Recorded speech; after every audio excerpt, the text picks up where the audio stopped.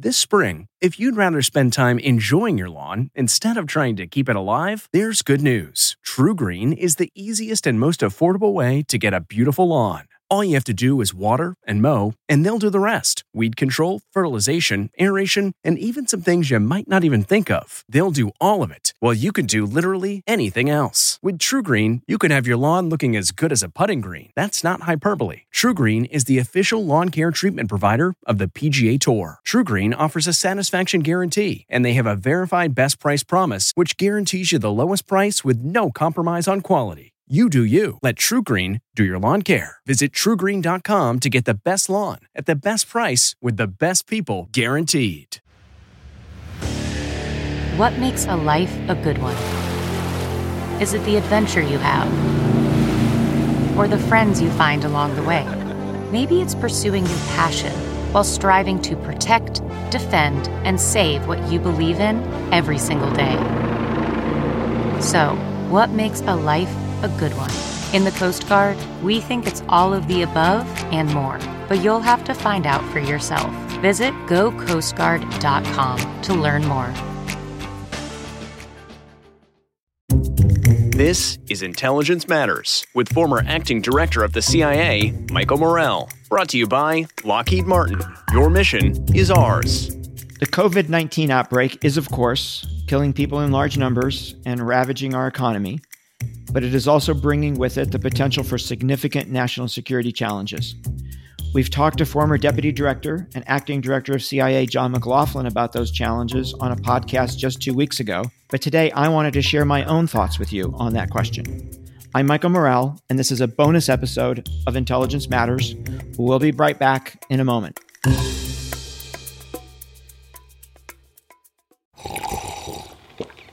That's not just the sound of that first sip of Morning Joe. It's the sound of someone shopping for a car on Carvana from the comfort of home. That's a good blend. It's time to take it easy, like answering some easy questions to get pre-qualified for a car in minutes. Talk about starting the morning right. Just like customizing your terms so your car fits your budget. Visit Carvana.com or download the app to experience car shopping the way it should be. Convenient, comfortable. COVID-19 poses not only significant risks to our public health and to our economy, it also poses substantial risks to our national security. And if we don't manage those risks effectively, that is, if we don't marshal the right policy responses, the damage to our national security could, I think, turn out to be every bit as severe as the public health and the economic consequences of the disease. And in some cases, the national security implications could be longer lasting than the public health or economic consequences. Let me start here with a caveat. So the analysis that I'm going to share with you assumes that COVID-19 will be with us for some time, perhaps 18 to 24 months, which is the current opinion of many medical experts, barring a breakthrough with either a vaccine or an antiviral treatment. If we got such a breakthrough soon, which I think is unlikely, but if we got one soon, the national security issues that I'm going to walk through would be of less concern. So I see 7 potential national security consequences of COVID. I want to walk through each one of them. I'm going to save the most important one to the end because it actually builds on some of the previous ones. The European Union, the world's largest economic bloc, says its economy shrank at the sharpest pace on record in the first quarter. France registered its worst economic slowdown since the Second World War. So, number 1, a financial crisis in emerging markets. The longer this goes on, the higher the probability of a significant financial, debt, or currency crisis in emerging markets. This is obviously important because with their high growth rates and their high trade dependencies, these economies have an oversized influence on the global economy. And it's also important because much of the money they owe is to Western governments and to Western financial institutions. So this is important. Going into the COVID crisis, emerging market economies were not as healthy as they could have been. Economic growth was already slowing, largely due to an economic slowdown in China pre-crisis. And they were highly leveraged economies. What does highly leveraged mean? Lots of debt. So public and private debt in emerging markets at the end of 2019 was 165 to 170% of GDP, up from only 70% in 2007. So very high. In the initial weeks of the global outbreak of COVID, capital quickly began to flee emerging markets as investors looked for safety in dollar-denominated assets. And a net $90 billion left emerging markets in the first quarter of this year. That's more than double the amount of capital flight in any single quarter during the Great Recession. So a huge outflow of capital as a result of COVID. At the same time, as the US dollar strengthens, the dollar-denominated debts of emerging markets require more local currency to service. So to emerging markets, their debt burden is rising. They see it rising. The IMF has provided significant funding, some $15 billion, to a number of countries in the world as a result of COVID, but all of that has gone to the poorest countries in the world. The money has not gone to emerging markets. So what's going to happen in these emerging markets? I think economic growth there is already taking a big hit, and it will take a big hit from a COVID-induced domestic economic slowdown in those countries and from the dramatic slowdown in the world economy, right? So they won't be exporting as much as they were before. There's going to be reduced tourism, and that's important in many of these countries.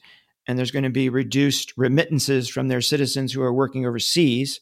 So all of that's going to go down. So they're going to take a big economic hit. Emerging markets, the governments there will not be able to deal with the public health aspects of the virus in their own populations. And the vast majority of them have limited fiscal and monetary tools to deal with the economic crisis that they're going to face. So the result is that many of them were not going to be able to service their debts. So the result, I think, is going to be a long line at the IMF and the World Bank as these countries look to restructure their debt and look for bailouts. Who's most at risk? I think it's the overlap between countries, emerging markets where the virus is raging, emerging markets with large debt burdens, and emerging markets that have big trade dependencies. And so when I look at all emerging markets and I look at those three things, the list of countries that jumps out to me is Mexico, South Africa, Colombia, Indonesia, Turkey, and Ukraine. But there'll probably be others that get added to the list in the weeks and months ahead. El Salvador's president says criminal gangs are taking advantage of the coronavirus pandemic. More than 50 people have been killed in 3 days of violence in the tiny Central American country. Number two, growing political instability. So the longer COVID lasts, the more likely we are to see a surge in political instability across the globe.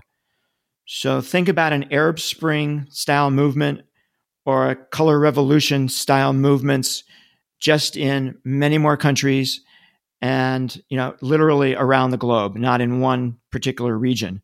I think in the short term, the disease is a disincentive for popular protests, but as time goes by, the politics of this are going to become more dangerous for many leaders.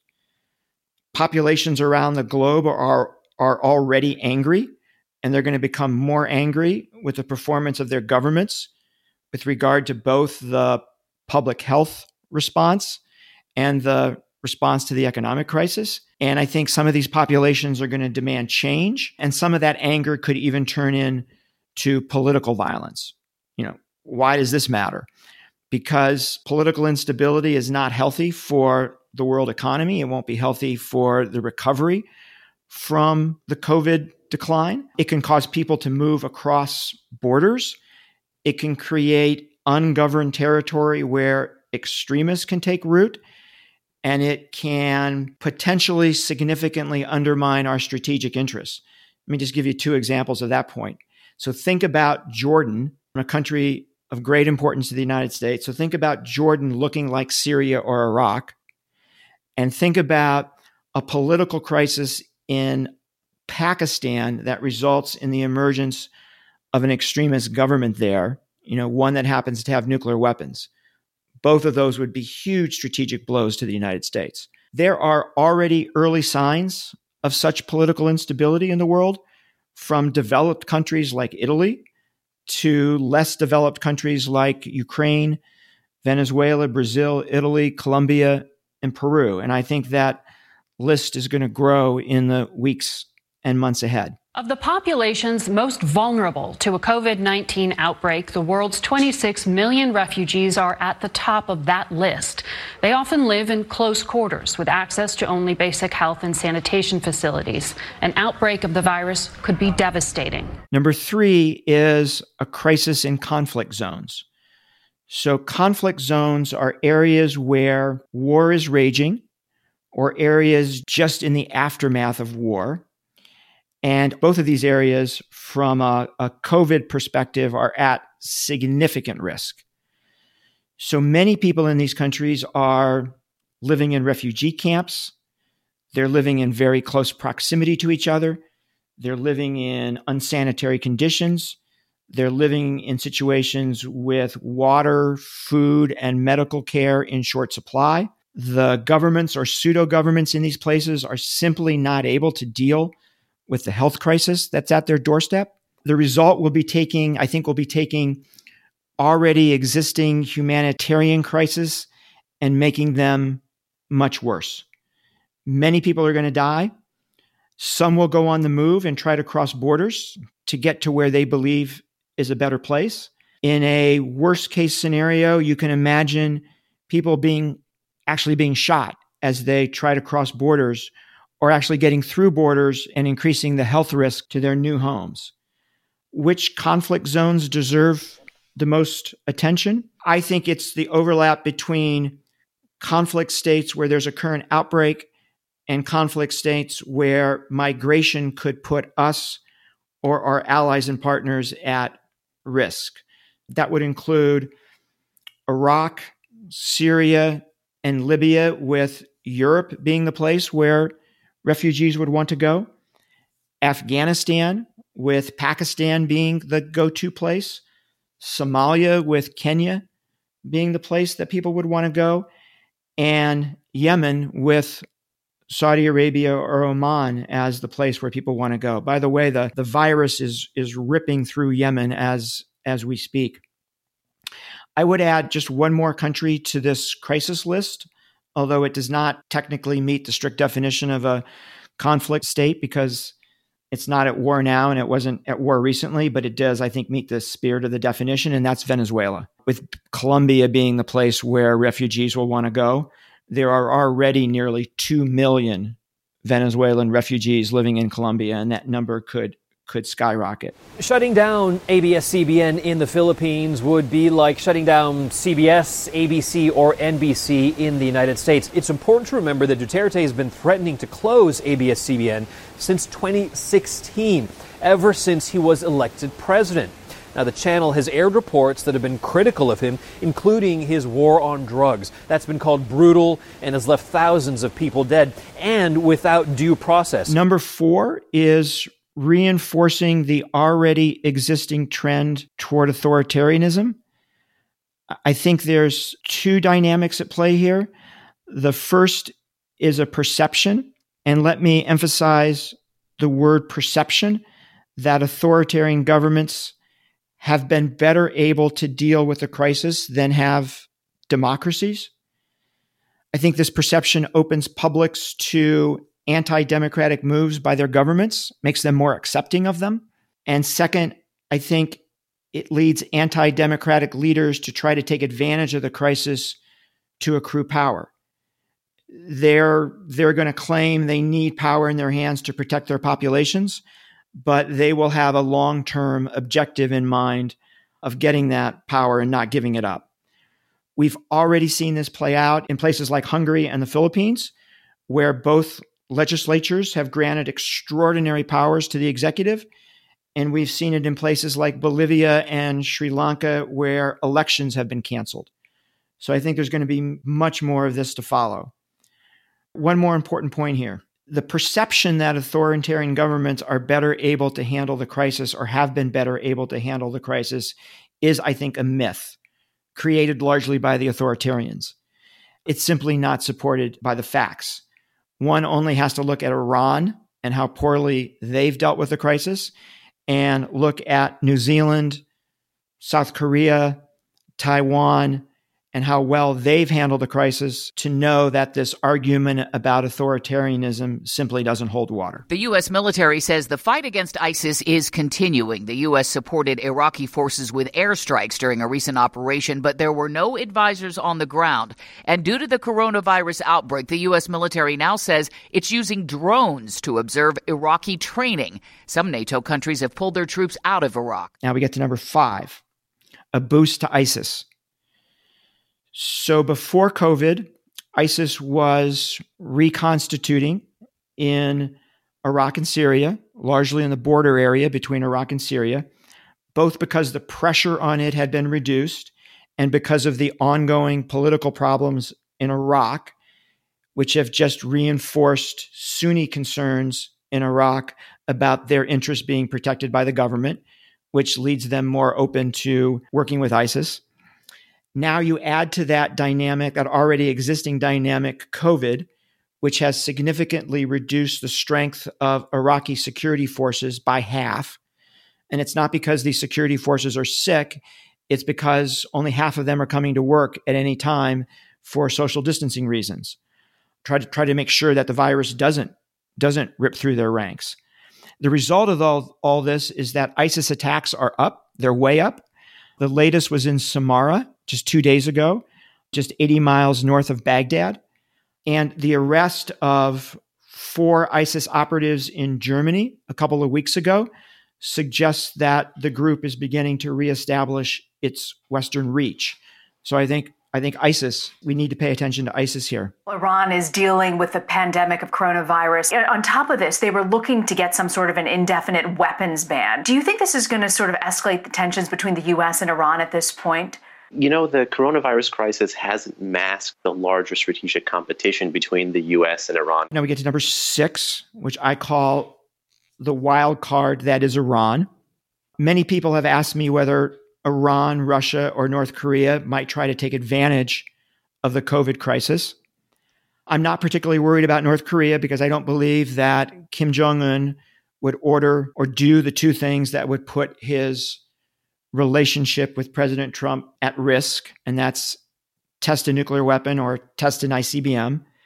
I think that Kim still hopes to use his relationship with the president to get a nuclear deal that is advantageous to the North. You know, a deal where he gives up a little of his nuclear weapons program in exchange for significant sanctions relief. So I don't think he's going to do anything to upset that possibility. Likewise, I'm not too worried about Russia because while Putin always has an eye open for opportunities to strengthen his position or to weaken ours, and while the Russians are absolutely using and pushing out anti-Western COVID-related themes in their propaganda, Putin is becoming more inwardly focused every day as his COVID-19 cases reach a critical mass. Iran, however, may be a very different story. Iran, through its proxies, has for months continued to harass the United States and Iraq. And as COVID has taken hold, it's now back to harassing shipping in the Persian Gulf.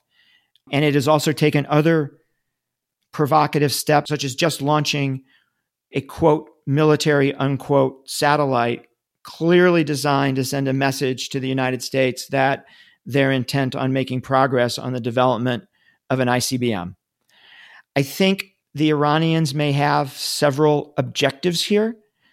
The first is to deepen the divide between the United States and Europe over our respective policies toward Iran. I think it's very interesting that our allies in Europe have not criticized Iran at all for its recent activities in the Gulf or the ICBM test or the satellite launch. Second, I think the Iranians are trying to unify a population at home that is restive, that is unhappy with the government. And third, and this is just a possibility, but the Iranians may believe that through pressure now on the US and Iraq, at a time when we're focused inward, it may just convince the president to say, enough is enough, we're getting out of Iraq.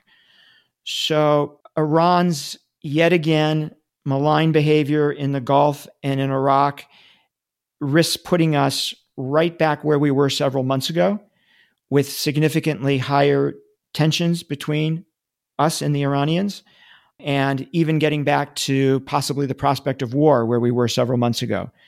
So I think very important to pay attention to Iraq. This is something that could have been contained at the original location, and I think it could have been contained relatively easily. China is a very sophisticated country, and they could have contained it. They were either unable to or they chose not to, and the world has suffered greatly. And then seventh, and lastly, and I think by far the most important national security consequence of COVID is a possible major inflection point in the U.S.-China strategic rivalry. So one of China's primary foreign policy objectives is obtaining significant international influence, primarily in East Asia, but also globally. Why does this matter to us? Because the extent to which China gets that influence, it will use it primarily for China's economic advantage. It will write the rules and standards in its favor. It will pressure other countries to make decisions that are in its favor. And a good chunk of those times, that will be to our economic or strategic disadvantage. So what's happening as a result of COVID?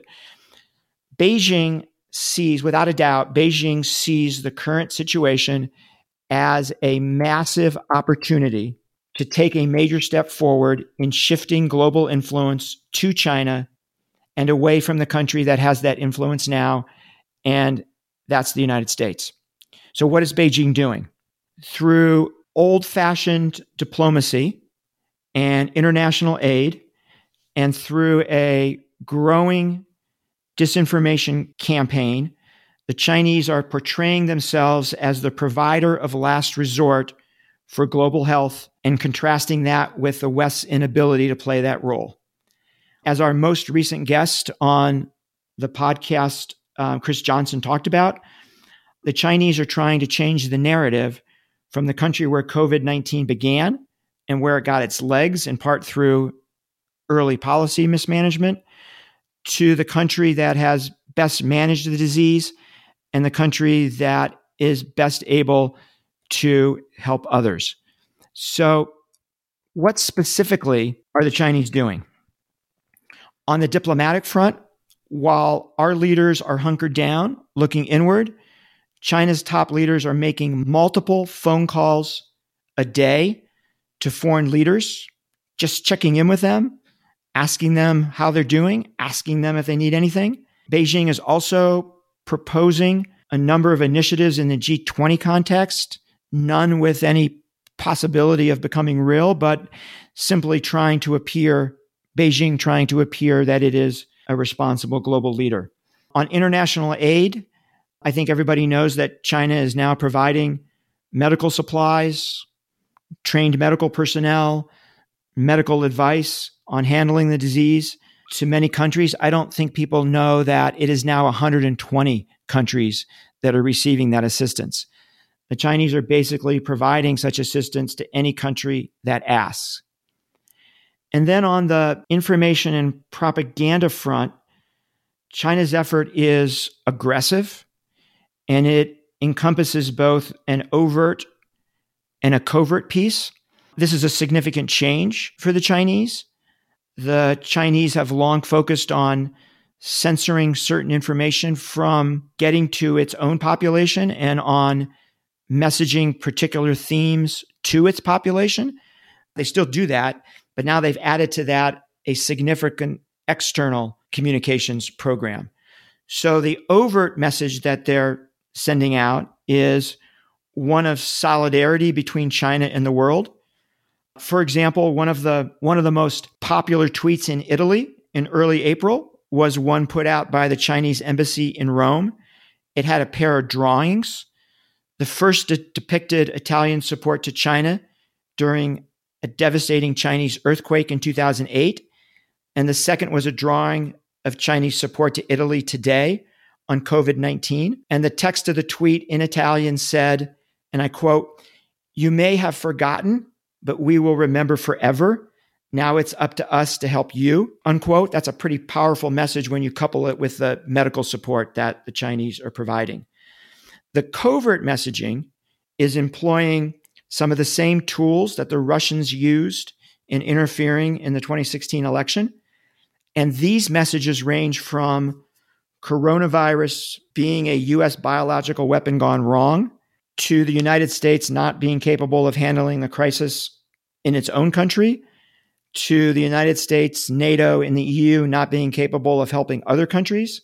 Another covert theme that the Chinese are putting out, one we talked about earlier, is that authoritarian governments are getting this right and democracies aren't. And lastly, the Chinese covert messaging is also starting to amplify some of Russia's anti-Western COVID-19 related themes, giving that Russian messaging even broader distribution.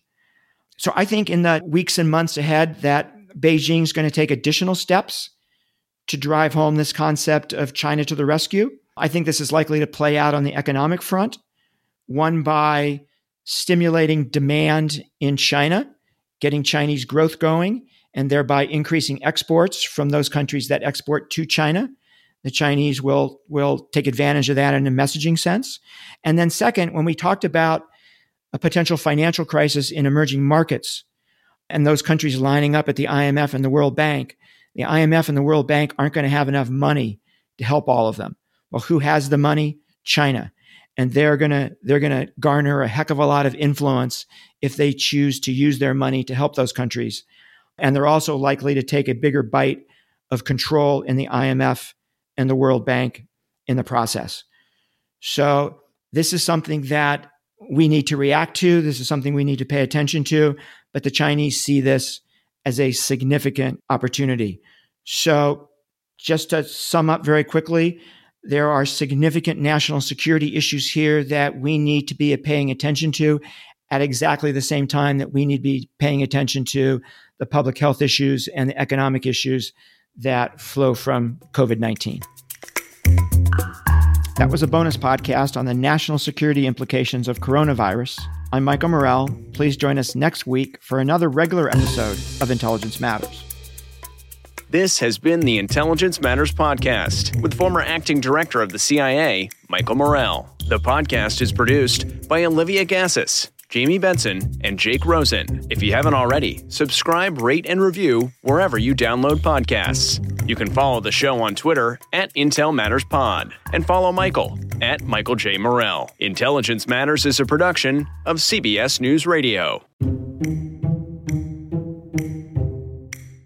I'm CBS News correspondent Major Garrett, host of the podcast Agent of Betrayal, The Double Life of Robert Hanssen. During the Cold War, FBI agent Robert Hanssen traded classified secrets to the Kremlin in exchange for cash and jewels. In the podcast, you'll hear from Hanssen's closest friends, family members, victims, and colleagues for the most comprehensive telling of who Robert Hanssen really was. Binge the entire series now. Agent of Betrayal, The Double Life of Robert Hanssen is available on the Wondery app, Amazon Music, or wherever you get your podcasts.